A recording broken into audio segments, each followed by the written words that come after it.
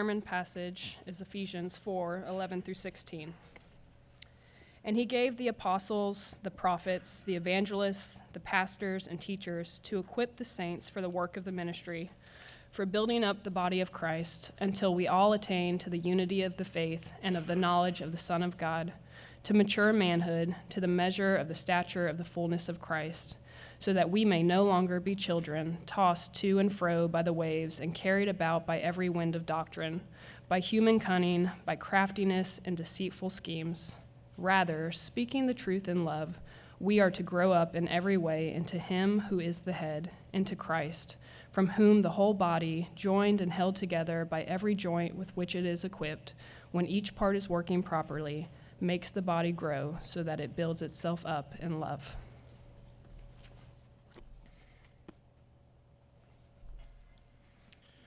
Historical fiction, fantasy, sci-fi, sitcom, genres, right? Different genres of story, whether movies, TVs, books, TV shows.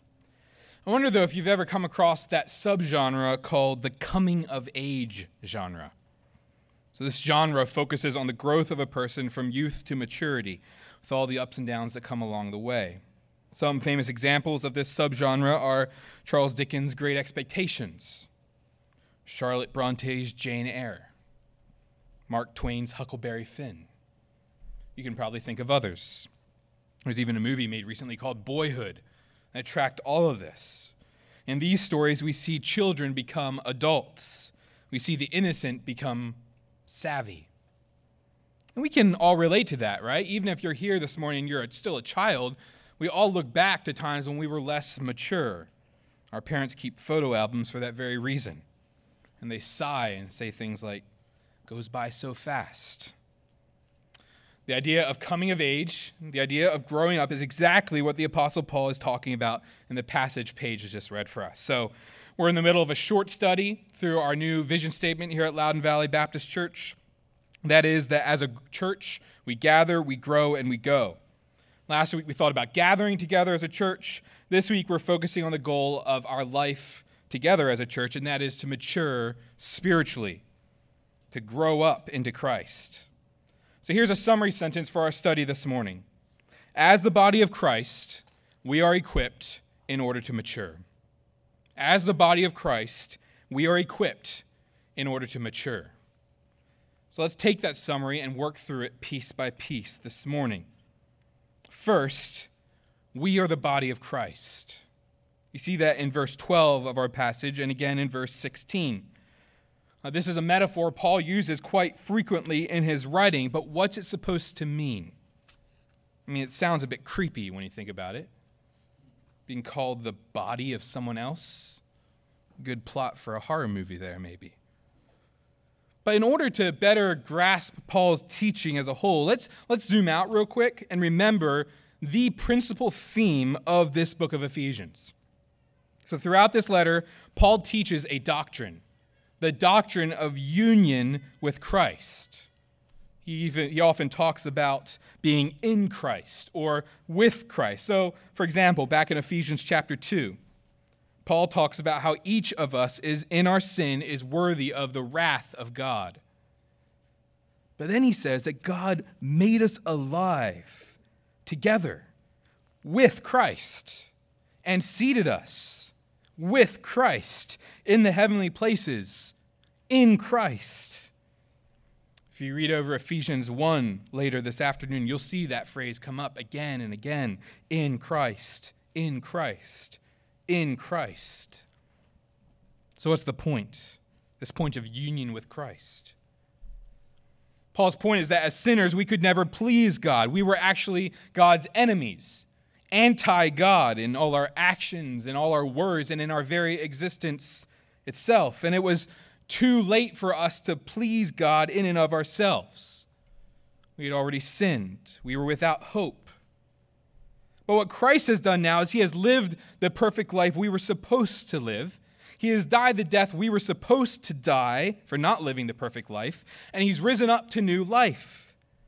He saved us now, not by just doing those things for us, but by joining us to what he's done. We couldn't do it. He did it for us and then joined us to him, so that was like we had actually done it ourselves. Jesus has taken everything we deserved, and now we, united to him, get everything he deserved. What's true about him is now true about us. We're accepted because when God sees us, he sees us in Christ. We are in Christ. In chapter 5, Paul uses the image of marriage to help us understand this more clearly. So think about a married couple. In our culture, the wife takes her husband's name usually and becomes one with him. They are now one, though they remain distinct individuals. What belongs to the man now belongs to the woman. What belongs to the woman now belongs to the man. And in much the same way, we are the bride of Christ. He has joined us to himself, and now everything that's his is ours. It's as if we, in him, have been raised up. In him have been seated already in the heavenly realms in victory. That's how secure our faith in Christ is. Union with Christ. If you're here this morning and you're not a Christian, this may sound complicated, and if you're honest, a bit bizarre. And just so you know, we totally agree. This can sound crazy, but crazy awesome. This is not fiction. This is truth, that our only hope as sin-filled people to stand before a holy God who can't tolerate our sin is to stand not in ourselves, not as Jacob, not as Jeremy, not as Manis. We don't stand in ourselves on our own merit. We stand in Christ. He alone is our hope. He is our representative before the Father. We are saved by not just being given new life and then left on our own. We're saved by being united to Christ, being found in Christ. If you're not a follower of Jesus, he invites you to be united to him by faith this morning. To turn away from sin and turn in faith to him today. That's really the principal theme of Ephesians, this union with Christ. And so after just delving into deep, amazing glories of the gospel in the first 3 chapters of Ephesians, Paul here at the start and through chapter 4 and the rest of the letter gets extremely practical. And he shows that not only are we in union with Christ, but we are in union with his body, with one another. So in order to illustrate that, he uses this picture of the church as the body of Christ, united to him and to each other. So just as a healthy human body has a head that's connected to a neck, that then has working appendages and organs and vessels, and in order for the body to function properly, each of those parts must be working healthily. Each healthy part contributes to the healthy whole. So is the body of Christ. So are those united to Christ. Incredibly diverse individual parts, incredibly linked together in Jesus. That's what Jim read for us earlier from 1 Corinthians 12, another of Paul's letters, where he said, just as the body is one and has many members, and all the members of the body, though many, are one body, so it is with Christ. Now you are the body of Christ and individually members of it. Like any great teacher, Paul uses this vivid illustration to help us understand what the church is. It's a body, united to Jesus as its head, all the growth and nourishment flowing from the head, right? Flowing from Christ. And the body is incredibly diverse, each part contributing a different function to uphold the health of the whole. Pinky toes, kneecaps, hip bones, livers, lungs. We actually even have lungs here at church, don't we, John and Jamie? Each part is important to a fully functioning, healthy, whole body. In the same way, each part of the body of Christ has a gift that builds up the church. You see that in verse 7 of chapter 4. Grace was given to each one of us according to the measure of Christ's gift. Diverse parts with diverse gifts serving the whole. As a church, we are the body of Christ, and this shows both our unity and our diversity. Our union with Christ and one another, and our diversity within the body. So we are the body of Christ. Second sentence in our summary sentence. As the body of Christ, we are equipped. We are equipped. We see that there in verse 11. Paul writes, "And he, that is Christ, gave the apostles, the prophets, the evangelists, the shepherds and teachers to equip the saints for the work of the ministry." Here Paul is laying out distinct teaching roles in the church. He talks about apostles and prophets, two of the foundation stones for the early church. In that way, these apostles and prophets no longer exist in the church today. If you have questions about that, let me know later. He talks then about evangelists, those especially gifted to proclaim the gospel. They do still exist. And finally, he mentions this category called shepherds and teachers. So some scholars believe those two words describe a single position, sort of a shepherd-teacher, one distinct position. Others see kind of a more of a separation between the two with an overlap. So all shepherds are teachers, but not all teachers are shepherds. But regardless of where you land on that, what we do know is that this category definitely includes what we would call a pastor or an elder in our church. That was the translation Paige read for us before, right? Pastors and teachers. That's what it means. We consider the role of elders a few months back when we were studying 1 Timothy. And we learned then what we see again here, that elders or pastors, those are the same thing. Elder pastors equip the church. As one author puts it, pastors are trainers, not CEOs. Pastors don't do all the work of the ministry. They train the members of the body, the members of the church, to do the work of ministry. Richard Koken, in his book on Ephesians, has a great illustration to help us think about this today. He writes, "It's been said that churches can be like a soccer match. 22,000 spectators desperately in need of some exercise, and 22 players desperately in need of rest. Indeed, if we compare Sunday church to a soccer match, many people think of church as like a crowd of spectators, the congregation, gathering to watch expensive professional players, the pastors, playing the game. That is, doing the ministry of teaching and leading meetings, etc." End of quote.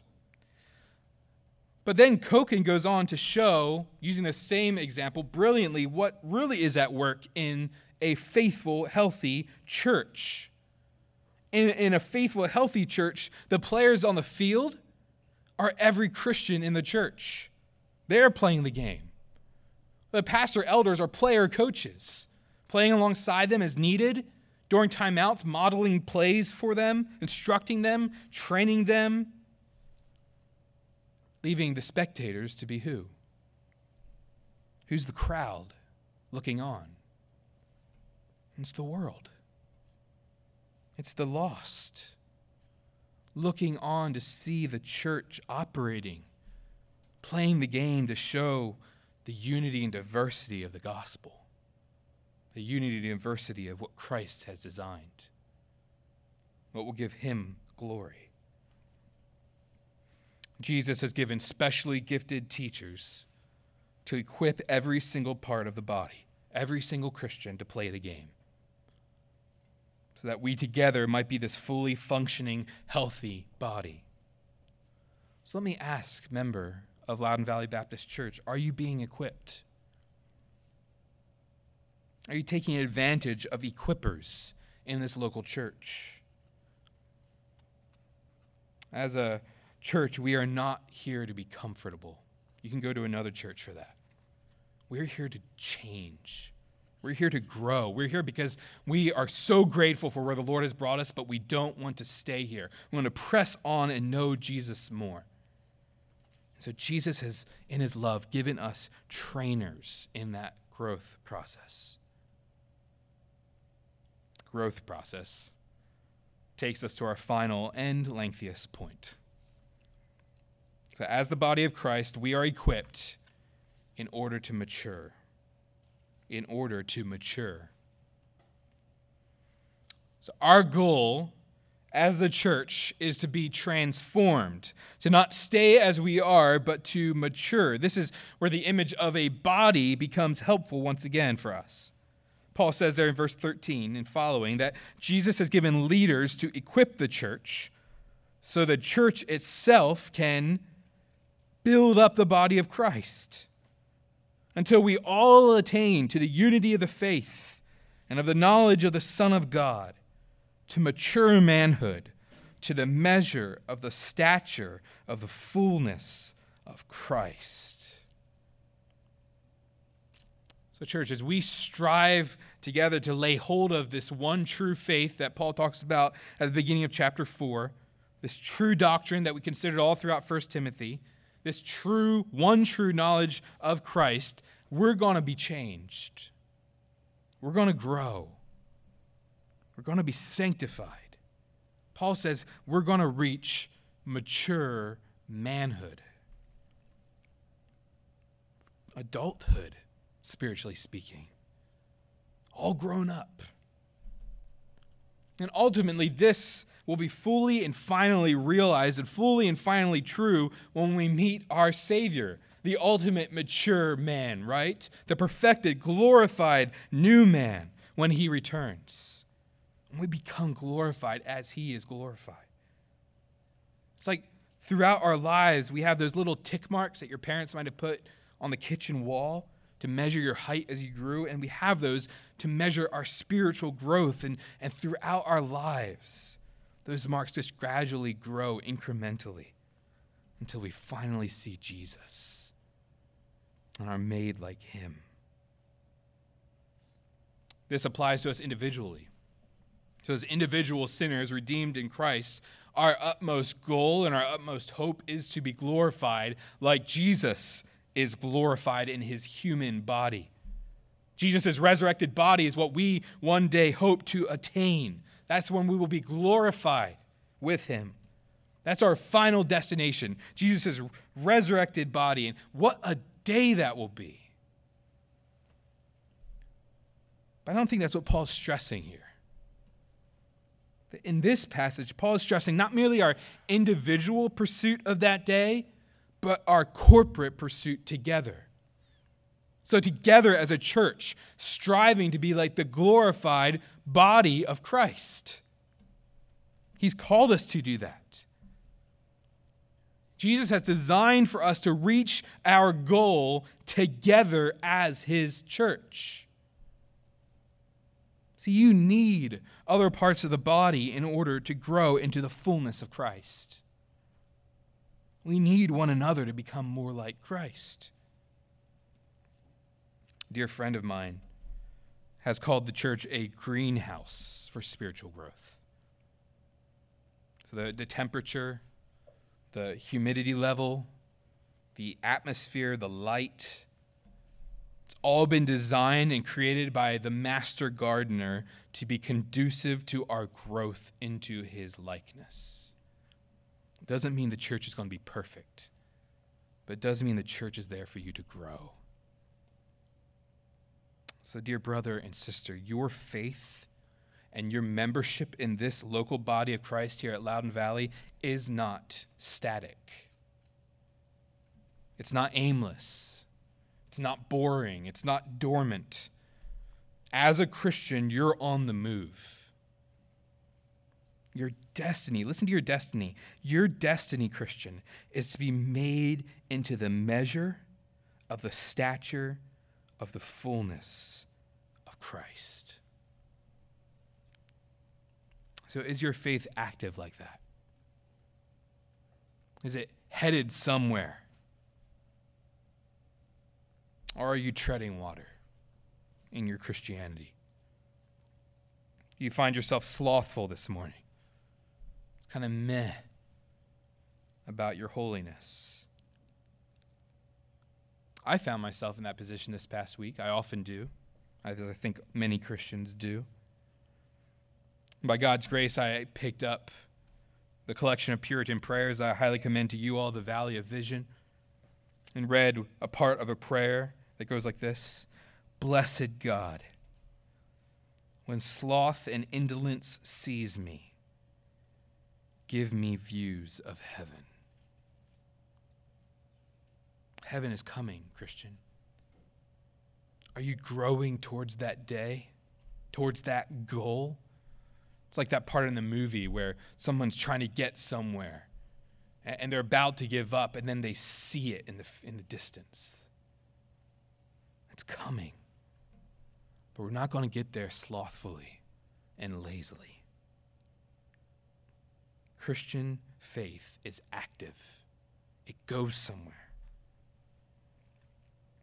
There in verse 14, Paul reminds us that all Christians start out as spiritual infants.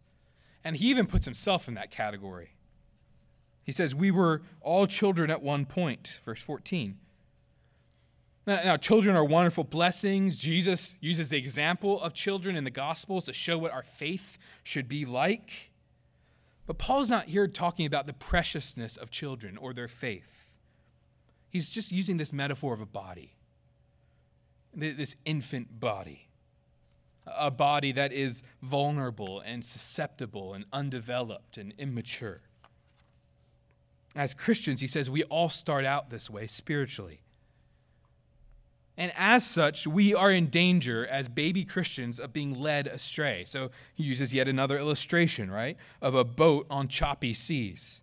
He says that as young believers, we are in danger of being tossed to and fro by the waves and carried about by every wind of doctrine, by human cunning, by craftiness and deceitful schemes. Baby Christians are vulnerable to false gospels, to error. And so Paul's point is clear. We can't stay babies, right? We can't stay on milk. We need to grow. And just like babies naturally grow, right? Some of you are experiencing that. We're experiencing it in our house right now.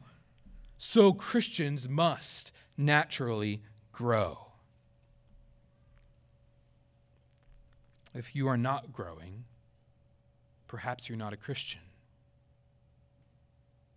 As Christians grow, we will become less battered by every new challenge to our faith. We will become more steadfastly rooted in Christ. It's going to get harder and harder to capsize us and sink us in life's storms. And we will grow into what? Verse 15. Rather, Paul says, speaking the truth in love, we are to grow up in every way into him who is the head, into Christ. Christ's likeness is our goal. So our growth both comes from Christ, beginning of there, verse 16, and its end is Christ. All we have is Christ. We grow into him. So contrary to false teaching that can whip us around like boats in the sea, like spiritual infants who are vulnerable, we grow steadily into spiritual adults who speak truth and grow in love. So, dear Christian, you may have been a Christian now for months or decades, but look at your progression, your trajectory as a Christian. Is it growing? Or has it been stunted in its growth? So as you pick up the book of Galatians and look at this famous list of fruits of the Spirit, do you see little of those fruits in your heart? Do you see lack of victory over sin? Do you see little to no affection for Jesus? you're not meant to stay there. Seek out the community of the body of Christ and continue to grow into spiritual adulthood. That's your goal. That's your nature now as a believer in Christ. And as a church, as the body of Christ, we then proclaim to a world full of lies the message of the truth. And we proclaim it in love. I wonder, Christian, as you see that phrase that if you've been in church for any length of time, you've heard before, speaking the truth in love, which side do you tend to err on? So do you tend to be more of a truth teller, no holds barred, or more of a love shower?